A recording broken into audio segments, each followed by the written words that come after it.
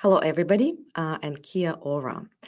Today is the first webinar in a two-part series to present the newly updated guide to road safety. We will explain how to use the guide and outline key points for each of the new parts. We have more than 700 people registered for today's session. Welcome to you all, and thanks for joining us.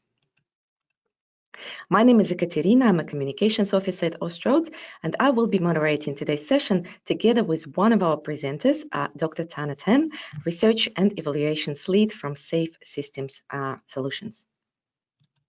So first of all, I would like to acknowledge the Australian Aboriginal and Torres Strait Islander people as the custodians of the land from which we are broadcasting today.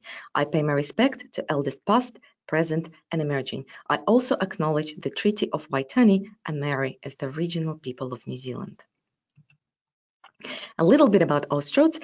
We are the collective of Australasian transport and traffic agencies, and our focus is to support our member organizations to deliver an improved road transport network. The project that we are focusing on today was delivered under the Road Safety and Design Program, which is managed by Michael Newstick. A little bit of housekeeping. So our presenters will speak for 40 minutes and then we will have a Q&A session for 15 minutes. The report and the slides today's presentation is based on can be downloaded from the handout section of your sidebar, which you will find on the right-hand side of your screen. There's also a question section there, so please use it to send us your questions for the Q&A at any stage during the webinar. If your question relates to any particular slide, just include the number of that slide in your message to help us answer your question the best as we can. You can also use that same questions box to let us know if you have any technical problems. But just a quick tip, if you lose sound or your picture freezes, the issue is most likely with your internet connection. So closing the browser and rejoining the session via your registration link usually helps. The session is being recorded and we will let you know when the recording is available on our website. If you listen to podcasts, you can also find Austroads in your podcast app. And it gives me great pleasure to introduce our presenters for today, Dr. Tana Ten and Ken Beer. We will first hear from Tana. He has over 10 years experience as a researcher, project manager, consultant and trainer. He has authored several peer-reviewed papers on vehicle safety and has conducted evaluations of road safety treatments such as shared paths, protected roundabouts and audio tactile line marking. Tana also conducts training and capacity building domestically and overseas. And our second presenter is Ken Beer. Ken is a registered professional engineer, accredited senior road safety auditor, transport planner, trainer and assessor. He has 20 years experience in road safety engineering, planning, policy and strategy development. Ken is one of Australia's most active safe system practitioners and trainers and has delivered many projects, including safety strategies for local and state government, business cases for TAC, road safety audits, and safe system assessments. So welcome to our presenters, and it is now over to you, Tana. Thank you, Ekaterina. Here we go. Yep, that should work. Fantastic. Thank you, Ekaterina, for the warm welcome, and I'd like to extend my warm welcome to everyone who has joined us today as well. So I'd like to introduce the project team for this Austroads project, which is presented on the slide. So this project was led by James Holgate from Martin Small Consulting. On the right-hand side of your screen, you'll see the working group from Austroads, consisting of a number of individuals from right around Australia as well as New Zealand. And this project was delivered to Austroads by a team at Safe System Solutions, who were then supported by a team from ABLI. So over the next few slides, I'd just like to walk you through the key background information to this project. There were two aims for this project. Firstly, is to update the Austroads Guide to Road Safety from published Austroads research material, Austroads guides, as well as Australian standards. Secondly, it was to restructure the AGRS to make use of the new Austroads website and to make it easier as well as faster for future content to be added. This project was performed in 2 phases, which is reflected on the slide. In phase 1, the updated was performed on the old AGRS structure with the above resources. So as you can see, they are predominantly from Austroads research reports, a number of guides, as well as some external reports, such as that of the National Inquiry to Road Safety, the National Road Safety Strategy from 2011-2020, noting that this project was commenced during that period, and also the Towards Safe System Infrastructure, a compendium of current knowledge. Phase 2 was a restructure of the AGRS, which was formed after the update had occurred. A number of options were considered by the team. However, the decision on the structure is reflected in what you see today, and basically aims to align the AGRS with the SAFE system. The focus is also on the users of the guide so that they can find information fairly easily and quickly. And as mentioned earlier, to allow for future content to be added quickly to the AGRS. So the form AGRS contains a total of 9 parts, noting that part 6 and 6A has been grayed out as they're part of a separate project. And the other 9 parts, all 9 parts are shown on the screen. The new AGRS contains a total of 7 parts. Again, part 6 and 6A have been grayed out as a part of a separate project. And as you can see here, part 1 is the introduction to the guide, as well as the introduction to SAFE system. Part 2, 3, 4, and 5 reflect the SAFE system pillars, that is, safe roads, safe speed, safe people, safe vehicles. And part 7 contains road safety strategy and management. I will note that as we present the AGRS, that we won't be able to go into a substantial amount of detail into each of the parts, but we will provide to you an overview of what's contained in parts. So hopefully this will make it easy for you to find the content that you're after, and also highlight some new information in each of the parts as well. But before we go into the content, what I'd like to do is to ask the audience to participate in a quick poll. Now that I've given you a very brief overview of the AGRS, however, I know some of you have already downloaded the new document. We'd like to know which of the new AGRS part are you most likely to use?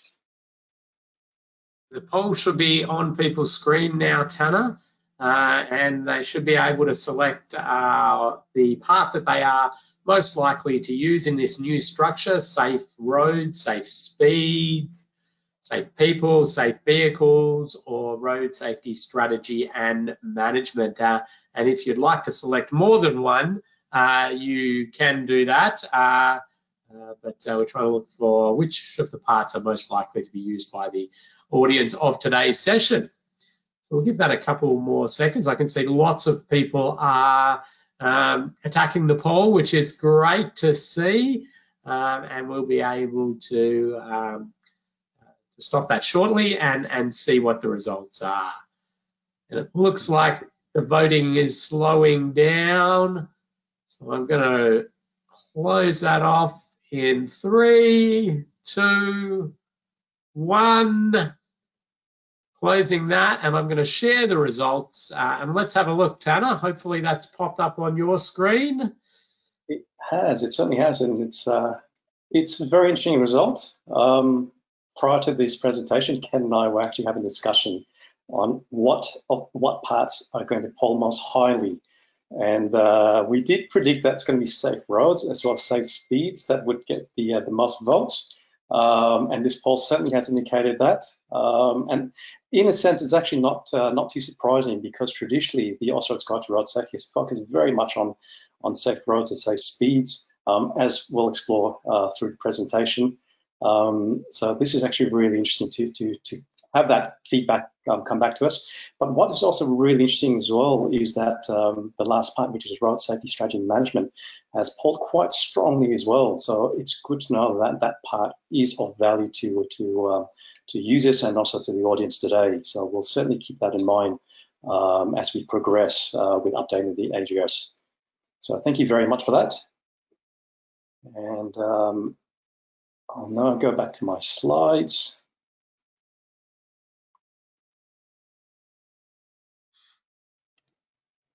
Leave me for 1 second while I try to retrieve control.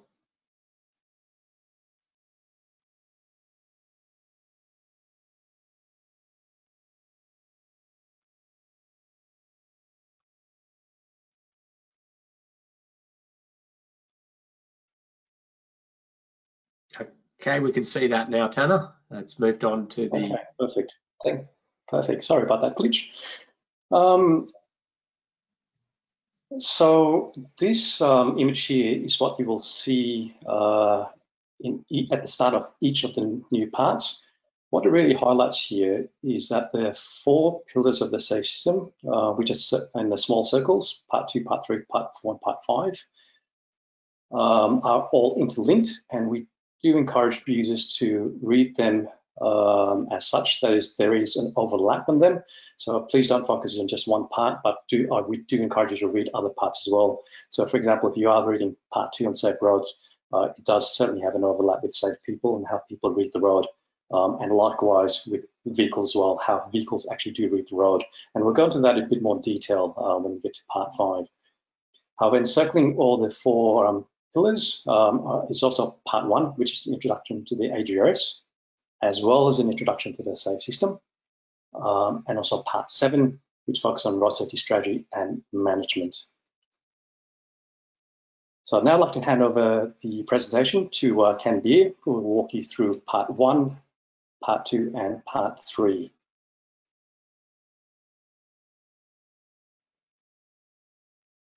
Thank you, Tanner, and welcome to everybody. As Tanner mentioned, this is very much a session to sort of map you through the new structure of the guide. So unfortunately, we're not going to have time to delve into a lot of detail on any of the specifics within the guide. We did request a 10-day webinar, but unfortunately, Austroads said no to that and gave us the 1 hour to broadly talk about the structure of the guide and what's in them. So we can go into further detail on the content in other sessions. So I'm just going to run through each of the first 3 parts at a very high level. Part 1, as Tanner mentioned, is the introduction and the safe system. So it's taken some of the information out of the old part 1, 5, and 8. So that's the road safety overview part, the road safety for regional and remote areas, and the treatment of cache locations. So small parts of what was covered in those has been moved over to the new part 1 and updated. And then quite a bit of other source information has been brought into this new guide. So the contents of this part, you do have that general introduction. You've got some delving into the safe system. So what is the safe system, the pillars or elements of the safe system, that transition to a safe system, and how things are different compared to the traditional way of approaching road safety under a safe system approach, and sort of talking about national road safety strategies and the safe system philosophy. There's also then in here a section on transport agencies' responsibility for road safety management and measurement. Some really key aspects of this part 1 is that signposting to how the new Guide to Road Safety series works, where the information can be found in those 7 parts. The concise summary of the safe system approach to road safety in this part is there, and it's really important, I think, that we have that, and it is used consistently in other projects within industry and road authorities. So it's a great thing that we've got that concise summary there for people to grab and put into other documents. Some further clarification on the roles, responsibilities, legal liability of transport and road agencies with respect to road safety, and common methods for measuring road safety performance. And this goes above and beyond simply the crash numbers and the numbers of deaths and serious injuries. Now, that is our ultimate measure of road safety performance, but underneath that, we can have a huge variety of key performance indicators within the transformation of a network and a transformation of a system as a whole. So it delves into key performance indicators and how we can measure different aspects of the system to understand what the result will be in terms of road safety outcomes in that ultimate measure being fatal and serious injuries on the network.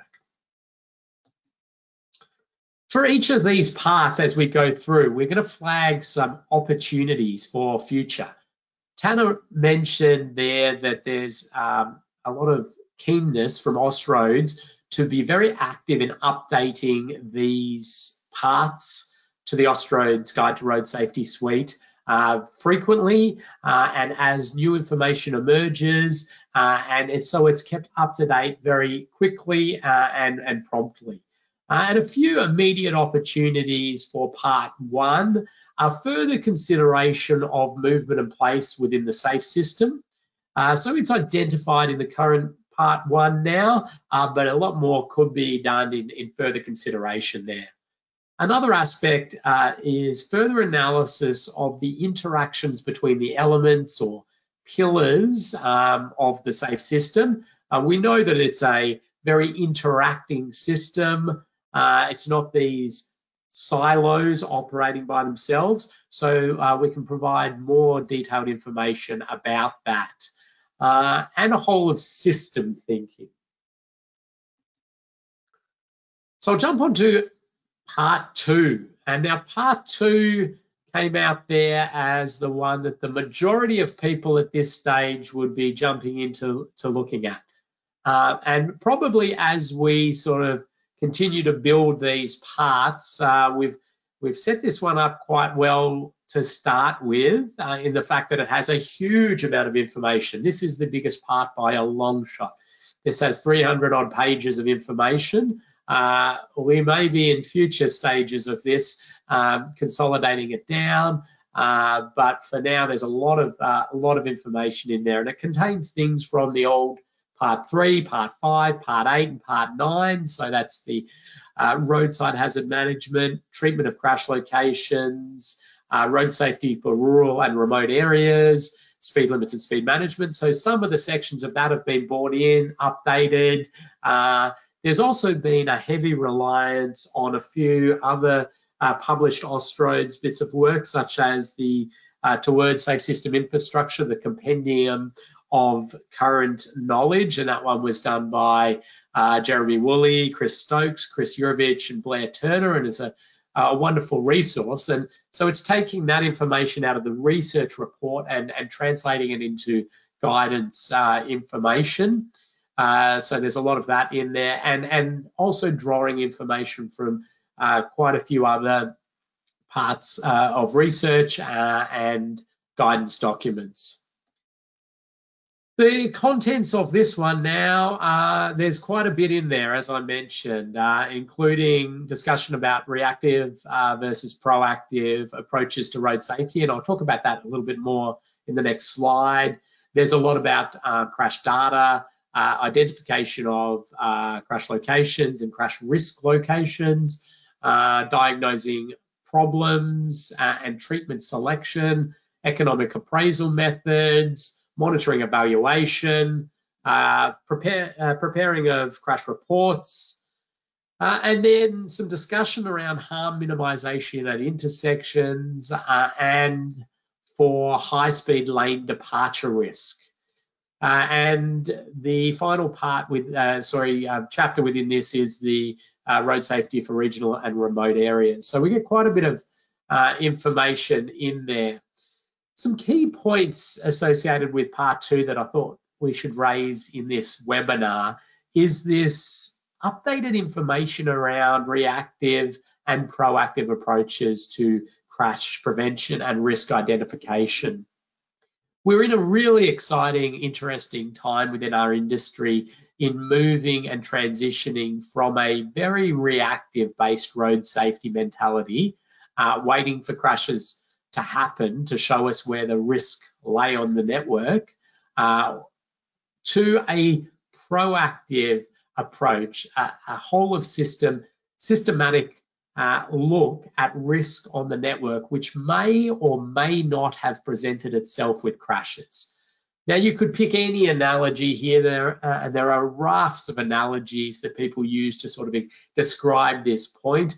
I thought I might, for this one, use the flammable cladding of building analogy, which some people have used before. And sort of the reactive approach, could be seen as which buildings have caught fire and caused harm to occupants, and waiting for the risks to present themselves in that way. A more proactive approach is to identify that there is inherent risk and to rectify systematically across any building with the flammable cladding to rectify it. We don't need to see people die or be seriously injured for us to know risk presents itself.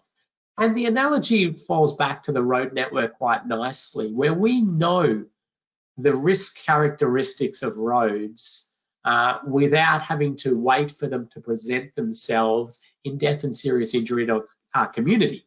And if we're genuine about a safe system approach, we're looking holistically at transformation of the network and eliminating or absolutely minimizing risk through systemic approaches rather than this isolated point approach. So there is good information in there about the proactive approaches to road safety, to which we're really transitioning as an industry. There is still reactive road safety methodology in there. It's still playing a part in our road safety programs and our identification of risk. So a lot of information has been rolled over, updated a bit, but it still presents quite a bit of information on reactive road safety methodologies. So it is certainly still there. There's information about crash data sources, codes, technology used to collect road crash data and some of the new technologies available, methods for identifying crash risk locations, both in a reactive and proactive sense, diagnosis of treatment selection, updated crash modification factor or crash reduction factor factors in there, and multiple treatment calculations.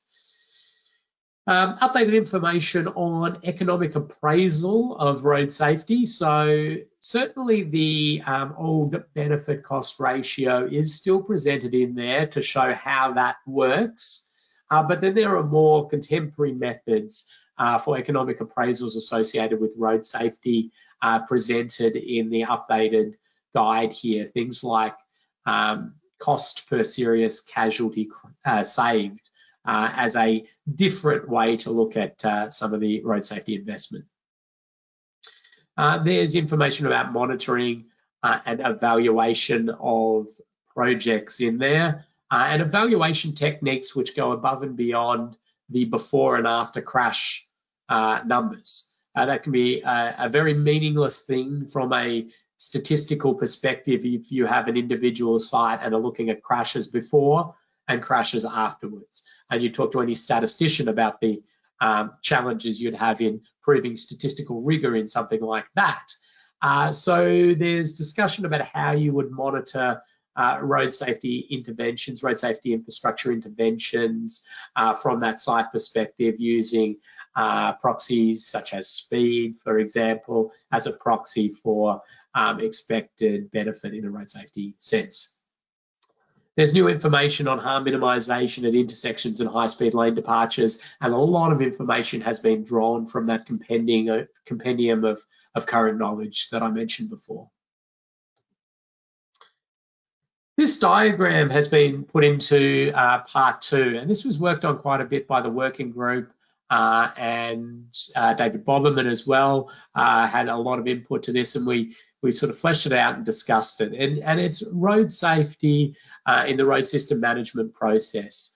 And so across the top here, you can see the different aspects of sort of the management of a road there. And you can see there we've got the network and corridor planning, we've got the program development, we've got the project, once you're into projects, the scoping and development, the implementation once you're into building, and then the network operations.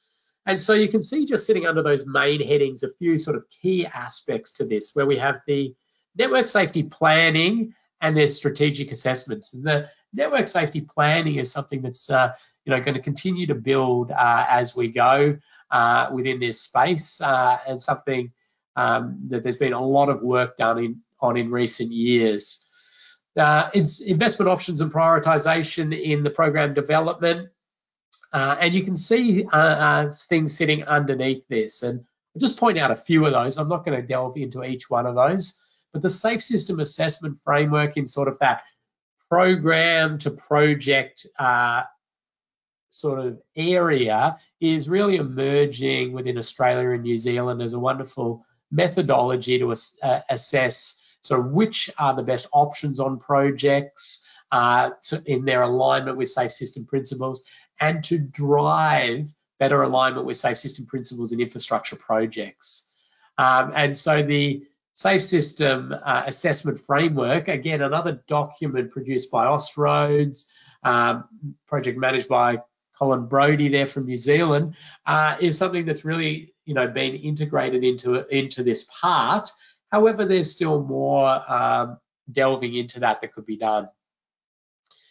Once we're into that project scoping development, we see some of the project design, but this is where we're getting the support from road safety audits, the detailed designs, business cases, and the like. Into construction, again, road safety audits providing that independent road safety assurance, post-opening construction, temporary traffic management, and evaluations. And when we were into operating the road network, we have a raft of different sort of things that are being used, including some of the planning tools that we talk about right back at the start here, where we see things like the use of IRAP, the International Road Assessment Program, so that methodology where we can star rate the safety of a road, just like we can star rate the energy efficiency of your fridge or your dryer. We can do the same for roads based on established, proven research and understanding of risk. Again, movement and place in that network corridor planning, and also down the end in network optimization. Underneath this, you can see the sort of mapping to different parts of the Austroads guides, and this is across not just the Guide to Road Safety, but the Guide to Road Design, the Guide to Traffic Management, the Guide to Temporary Traffic Management. So it provides you a nice little map of where things are. Some real opportunities as we continue to build and frequently update these parts, which is what we want to be seeing. Frequent updates as information and research comes online. Big opportunities in the intelligent transport system, vehicle to infrastructure technology, and that sort of roads that cars can read style thinking, where we're designing, managing and operating roads for cars of the future that are more and more reliant on different telecommunications and what they're viewing and mapping on the road network. So more in-depth info on some of those road risk methodologies, such as the International Road Assessment Program, IRAP, and others. Further refinement of the Safe System Assessment process. So due to its huge popularity and quite a lot of use of this methodology as an independent sort of assessment of infrastructure, the original document, there's been some different interpretations of things in some areas that could use a bit more clarification and refining, and there's a big opportunity for Austroads to move into that space. And certainly also looking around accreditation systems and uniformity across the process in Australia and New Zealand. Safe roads for motorcycles, we do believe, is still a really important area for further research, investigation. When doing things like safe systems, sort of road mapping into the future, envisaging states where we have zero or close to zero death and serious injury on the road network, motorcycles present a specific challenge there in a system that aligns with safe system principles. So we need to continue as an industry to research, to innovate, to push the boundaries here, and then we need to get that information into these guides as quickly as we possibly can. And further linking to different parts of the other guides, like the Guide to Road Design series. I'll pause there and remind you that we would love to have your questions. We've got some time allocated at the end, so please type your questions in as we're going, and we'll see how many we can get through. If you are referring to a specific slide, the numbers are in the bottom corner there, so please add that and it'll just help us. All right, I'll just briefly run through part 3, which is now safe speed. It was the old speed limits and speed management part 3, so there's alignment there. And this one is taking, I suppose, some of the information from that part, updating it, making it contemporary, and also taking information from part 5. And in this one, we see that there's the table of contents sort of covers are after things there, speed and harm. So more information in there around biomechanical tolerances of the human body and what we can expect from that. We've got speed behaviour in roads, the case for safer speeds, ways to manage speeds, and then it delves into speed limits and how to choose the appropriate speed limits. Now, I do flag though that this is not superseding jurisdictional speed limit guidelines or the Australian standard. It provides sort of more generic information around that. So just be aware of that. And regional and remote areas again. So in there's the latest research on speed and harm, and including serious injuries as well as fatalities into that. I suppose saying the latest research, there is some pretty exciting cutting edge stuff happening out of the Centre for Automotive Safety Research over in Adelaide. Sam Dukey and friends are doing some wonderful stuff there, and that hasn't been integrated into this part yet, but it's certainly something that I think presents that opportunity for that rapid update to these sorts of parts as that is published and integrated and accepted by Austroads. Information on why people speed and why some do not see it as an issue. So that risk perception, delves into that and a bit of human factors, human behaviour style stuff. There's an extensive list of studies demonstrating the amount of casualty reduction that can be achieved with safer speeds, and a whole list of studies of areas that have had speed limits, regulatory speed limits reduced, and the resultant crash, serious and fatal crash outcomes, and vice versa. So a whole lot of studies where the speed limit has been raised and the resulting impact on death and serious injury. And it's, you know, a really compelling case there that a regulatory speed limit reduction has an effect. And it presents in lots and lots of real world studies. So something that people can grab and use for building their case around speed limits changes. There's some commentary around travel time, productivity, ways to manage speed, including infrastructure and non-infrastructure techniques, and it starts to look into that interlinking between vehicles, people, the road, and the regulatory speed limits, and some touching on enforcement and behaviour alteration techniques. Opportunities in this space? Well, I mean, we would love to see harmonisation of speed zoning guidelines across Australia and New Zealand. It's sort of the utopia we all hope for. So many challenges associated with that, but I think this is where we can continue to press on here.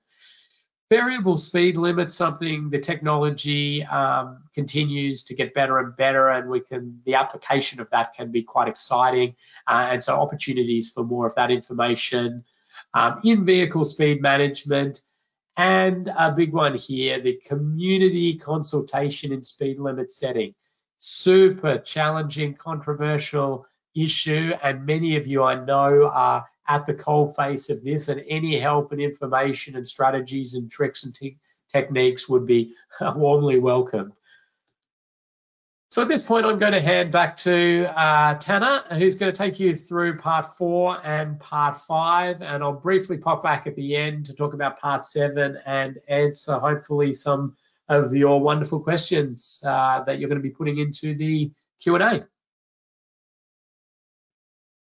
Thank you very much, Ken. I'm just going to be walking you through part 4 now, which is the focus is on safe people.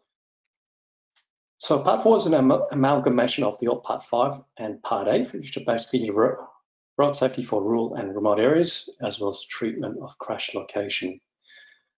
There are a number of key contents in this part, and it is shown on the screen. I'm aware that that there are quite a number of questions, and I'd like to be able to address those questions. So I'll read through the key contents for this part, as you can see it on the screen, as well as refer to them in the part 4 section of the AGRS. Some of the key points that I would like to point out, though, that part 4 does contain a summary of risk for high-risk road user demographics. It does also include some updated information about how road users process information. It is primarily focused on drivers at the moment, but I will touch on this briefly next slide. It does also include an updated as well as new information about road user error, information on drivers and driver distractions, that is, what is it that distracts drivers, how they're distracted, and also the results of these distractions. And lastly, information about human factors involved in post-crash care outcomes. So this part is quite short. It's only about 30 pages long. And as we are updating the AGRS and restructuring it, we noticed that there are quite a number of opportunities that could be investigated to generate research for inclusion into this part. And I'll go through some of them briefly here. Human factors, fatigue awareness. How do people recognize fatigue and how do they address it, for example?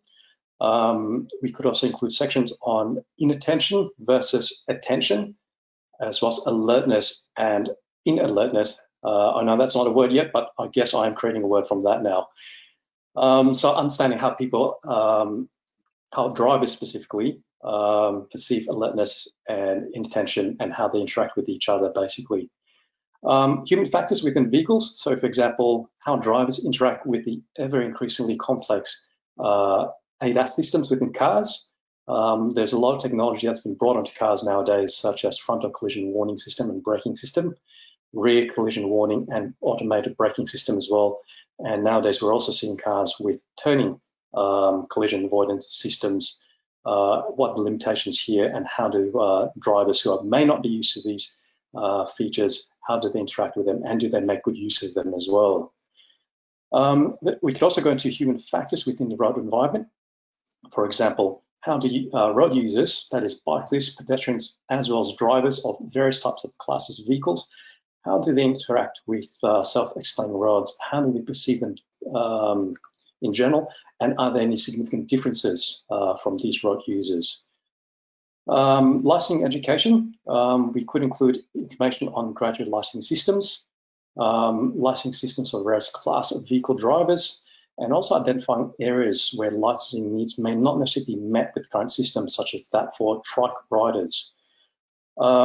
Could also go into the more vulnerable road users, such as motorcyclists as well as bicyclists, the types or classes of motorcyclists and as well as bicyclists. They're not necessarily a homogeneous class of individuals. We could also go into the personal protective equipment that's available for both of these vulnerable road users, as well as crash testing standards for the various types of PPEs that are available to these vulnerable road users.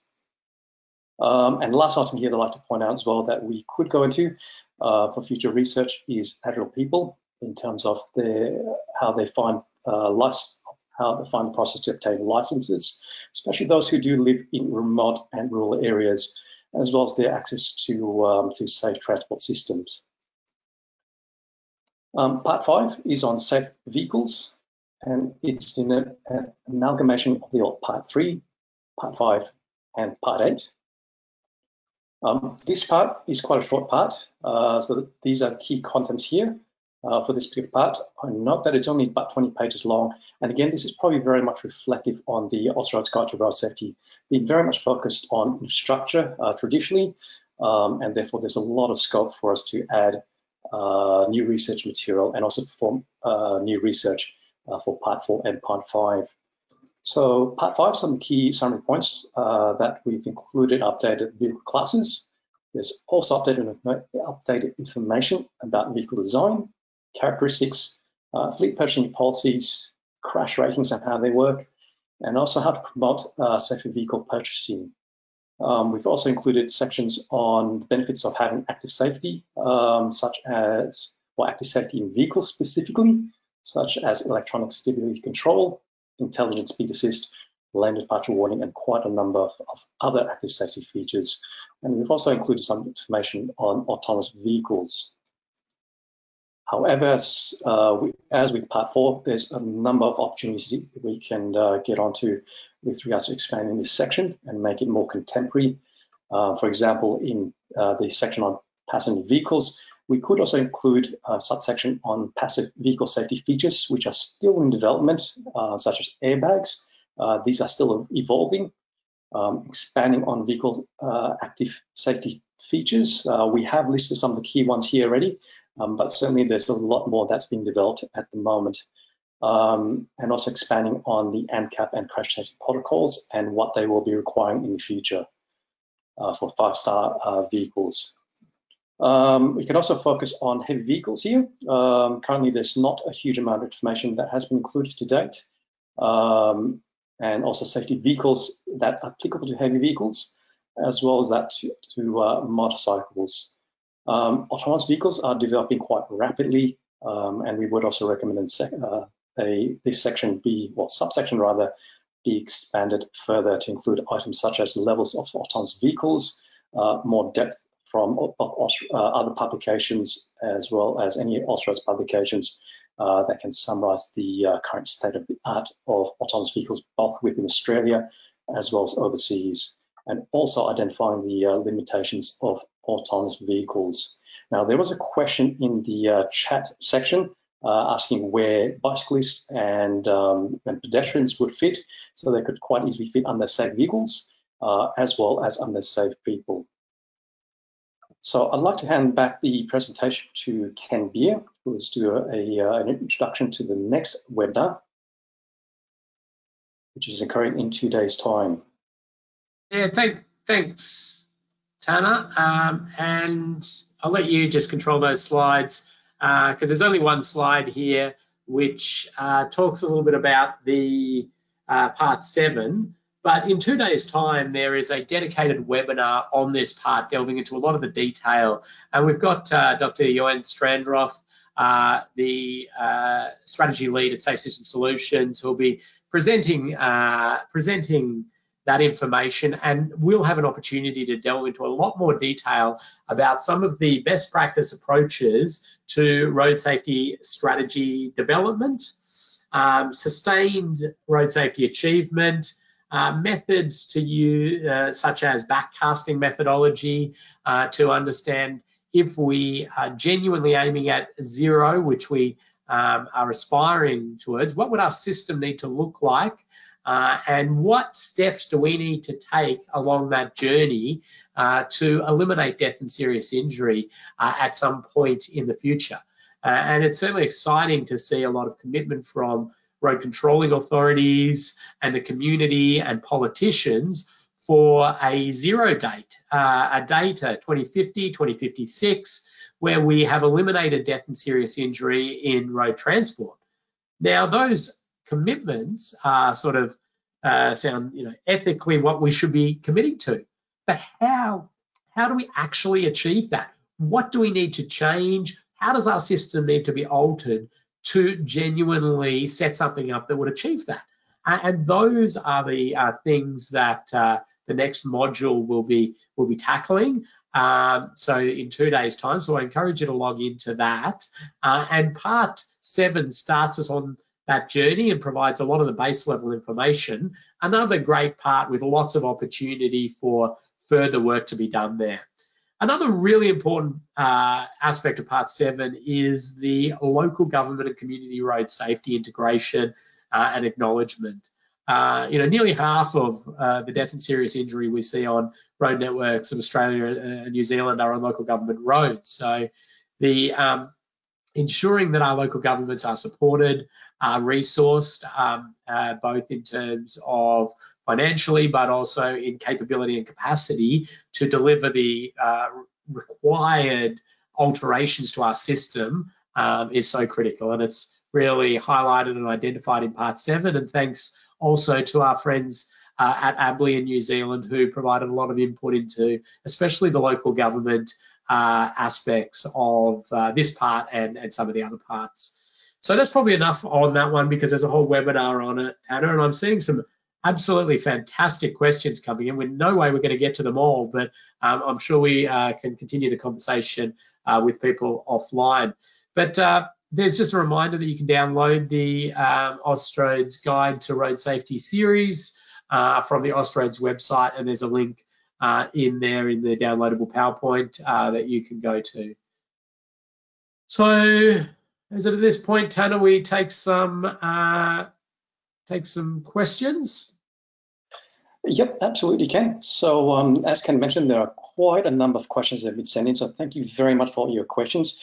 We may not be able to get to all of them in this session. However, we will certainly respond to all of them offline. So those who haven't had their questions answered, we will get back to you offline. So I'm going to select a few questions here. One of them was with regards to motorized mobility devices and where does that fit? This is actually a really good question and an ongoing question that the National Transport Commission has been addressing, and this would certainly go into the part 4 and part 5 as we update it. So again, really good question, and this is an item that we will include for future updates. There also so I'm going to select another question. There's one with regards to slide 27. If you can just go to that slide, Ekaterina, if you've got control of the slide deck. So the question here is, you refer to the accreditation system. Can you please elaborate on what these accreditation would be? Yeah. It's a good question. So I briefly mentioned their accreditation of safe system assessors as a possible future thing to be looking at. We know there are quite a few challenges associated with road safety auditor training, accreditation, competency, ability to work in other jurisdictions, and that road safety audits have been around for near on 30 years in Australia and New Zealand now. And so we've got this legacy of challenges associated with that. Safe system assessments, on the other hand, are emerging. They're very new in comparison. and we have the ability to, I suppose, cut off similar challenges and problems in terms of uniformity of proof of competency of assessors, training syllabus, and the ways that we house that information. It presents an interesting opportunity as an industry in the safe system assessment space. And it also links a little bit there, Tana, with one of the other questions I noticed in there, which was asking about Part 6 and Part 6A, which are the road safety audit parts of the guide. Now, those were not included in this particular project, but there is another project currently underway by Austroads, which is to consolidate Part 6 and Part 6A, road safety management of road safety audits and road safety auditing into one guide, and that is at the pointy end of that. I know Paul Hillier's just dotting I's and crossing T's at the moment on that one, and there is a lot of interlinking between the material being produced there and the other parts of the guide. So it is going to be consistent and slot in beautifully within this series, but it has not been released just yet. But hopefully in the very near future, we will be seeing that updated guide coming out. Fantastic. Thank you very much, Ken. And thanks for the audience members as well who put that great question in there. There's another question that's popped up on vehicles. So I'll just address this one. Really, really good question as well. So the question is on slide 27, why do we need roads that cars can read? That is, it's a new expenditure when Tesla's vision-based system will soon read roads and drive better than human. Fantastic question. So I'll answer this in a few different ways. So one is not all cars have the same capability of reading roads. They're all based on slightly different algorithms and processing systems. Some will be able to read the edge of a road, while others were very much reliant on line markings. So as we have a multitude of different systems that cars deploy and manufacturers deploy, we're going to need to consider how they all interact with the road system in the future. I don't think the industry is moving towards one single agreed methodology and system. So until that point at which that occurs, we are going to be working alongside manufacturers to understand what their vehicle systems need in order to read the road. And hence this comes back down to the overlapping circles of the 4 16 pillars as well, that we do need to interact more. And also I encourage readers again to read all 4 pillars or parts interchangeably. So again, great question. Thank you for sending that one in. Okay. There's another question here with regards to how. Okay, I'll read this one out, Ken. It's probably best that way because it's very well put. How do we change the attitudes of old school traffic engineers and design managers to consider proactive approaches? Yeah, I mean, I think we're seeing that transition across industry. There are some really good evaluations of things like the black spot programs and the like, which showed really wonderful benefits where there were, at a time, where there were really huge numbers of crashes at a single location, which sort of transpired to an understanding that there was an inherent infrastructure risk there. And so the traditional sort of traffic engineering style approach, or road safety engineering style approach to that, was very valid and a really good way to identify those areas of risk in that reactive sense. As we the past road safety engineers and others have done a wonderful job in ironing out some of those specific point locations where there has been an inherent infrastructure risk, and we're all very thankful for that, and many people have been involved in those sort of reactive black spot programs in the past, and they served a great purpose. Now we're sort of transitioning to a time where we're seeing more dispersed crashes across the network along a route, and they don't have as much of that particular clustering. And still a bit of that occurs, and that's why there's still that continuing of that reactive approach in the guides. So I think as we display this evaluation, this rigorous research and data, and proof that the sort of proactive approaches are going to help us achieve that, we will bring along the highly intelligent people that are the traditional traffic engineers and the like in this space, because the data, the evidence, the research is there, and it shows a wonderful story of a systematic change to our network in an infrastructure sense. Fantastic. Thank you, Ken, for answering that question. And again, thank you for the audience member who put that question into us. I've got one other question, Ken. This is related to road types and speeds. It does relate to slide 25, which is the proactive approach. However, we might be able to answer this without that slide come up just yet. The question reads, will the guidelines go as far as adopting the road types of the Netherlands, that is 30 kilometers an hour mixed traffic, 50 kilometers an hour with fully separate bike lanes, and 100 kilometers per hour for motorways? Yeah, so this is a real interlinking between part 2, part 3, and then overlaps between some of the vehicles and the people certainly as well.